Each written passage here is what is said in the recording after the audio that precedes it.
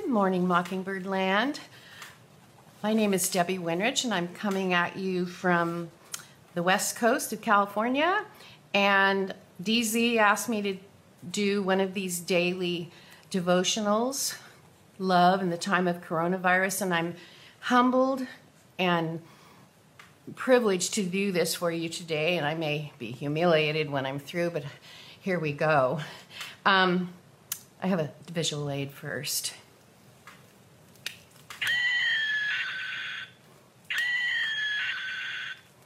For the painting, The Scream by Edvard Munch, we give you thanks, O Lord.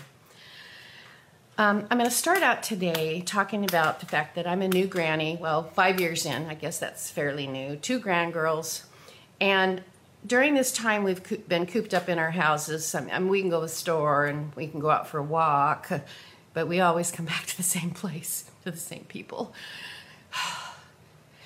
But I've been reading books to my grandgirls and putting them up on a YouTube channel so they can read them at night along with me. And one book I dusted off and got out last week or so was The Runaway Bunny, which is a companion piece to Goodnight Moon. And if you've been under a rock or you're not a parent, you may not know what this book is. But if you're living under a rock, not under a rock. Anyway, it's a companion piece to Goodnight Moon, and it's about a mommy bunny as a little boy bunny who wants to run away, and she tells him, if you run away, I'm going to come after you. And it's a beautiful picture, a beautiful metaphor of God's love for us, that he's always wherever we are, wherever we go, and we will go there, all of us. My there is different than your there. My there, the other day I wanted to curl up in a ball on the floor and cry. Your there is something completely different. But it's when we're anxious, when we are fearful, when we don't know what the future brings, God is still with us. His love is still with us. And this book is a beautiful, if you have children, it's a beautiful picture of God's love, because the mommy bunny runs after him wherever he goes. And that's our God who pursues us and loves us perfectly. And it makes me think of the Psalm 139, verses 7 through 16. And I'm going to read that to you now. Where shall I go from your spirit? Or where shall I flee from your presence? If I ascend to heaven, you are there. If I make my bed in Sheol, you are there. If I take the wings of the morning and dwell in the uttermost parts of the sea, even there your hand shall lead me, and your right hand shall hold me. If I say, surely the darkness shall cover me, and the light about me be night, even the darkness is not dark to you.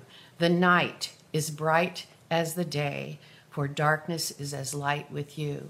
So wherever we go, whether we're balled up on the floor, in a fetal position, in fear and uncertainty, wherever we go, where I go is not going to be where you go, but we're going to go there.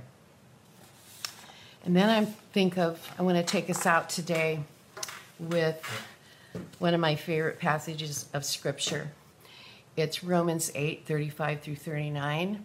And my pastor used to say, we see with our ears. My former pastor, we see with our ears. And it's really true. I want you to see God's love and know God's love with your ears today as you listen to this scripture. So I'm going to read it to you starting at verse 35, Romans 8.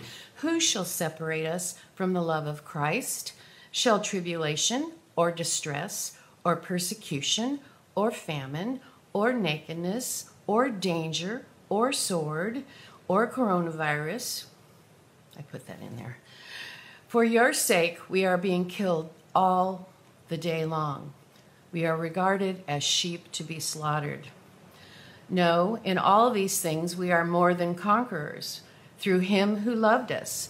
For I am sure that neither death, nor life, nor angels, nor rulers, nor height, nor depth, nor anything else in all creation will be able to separate us from the love of God in Christ Jesus our Lord.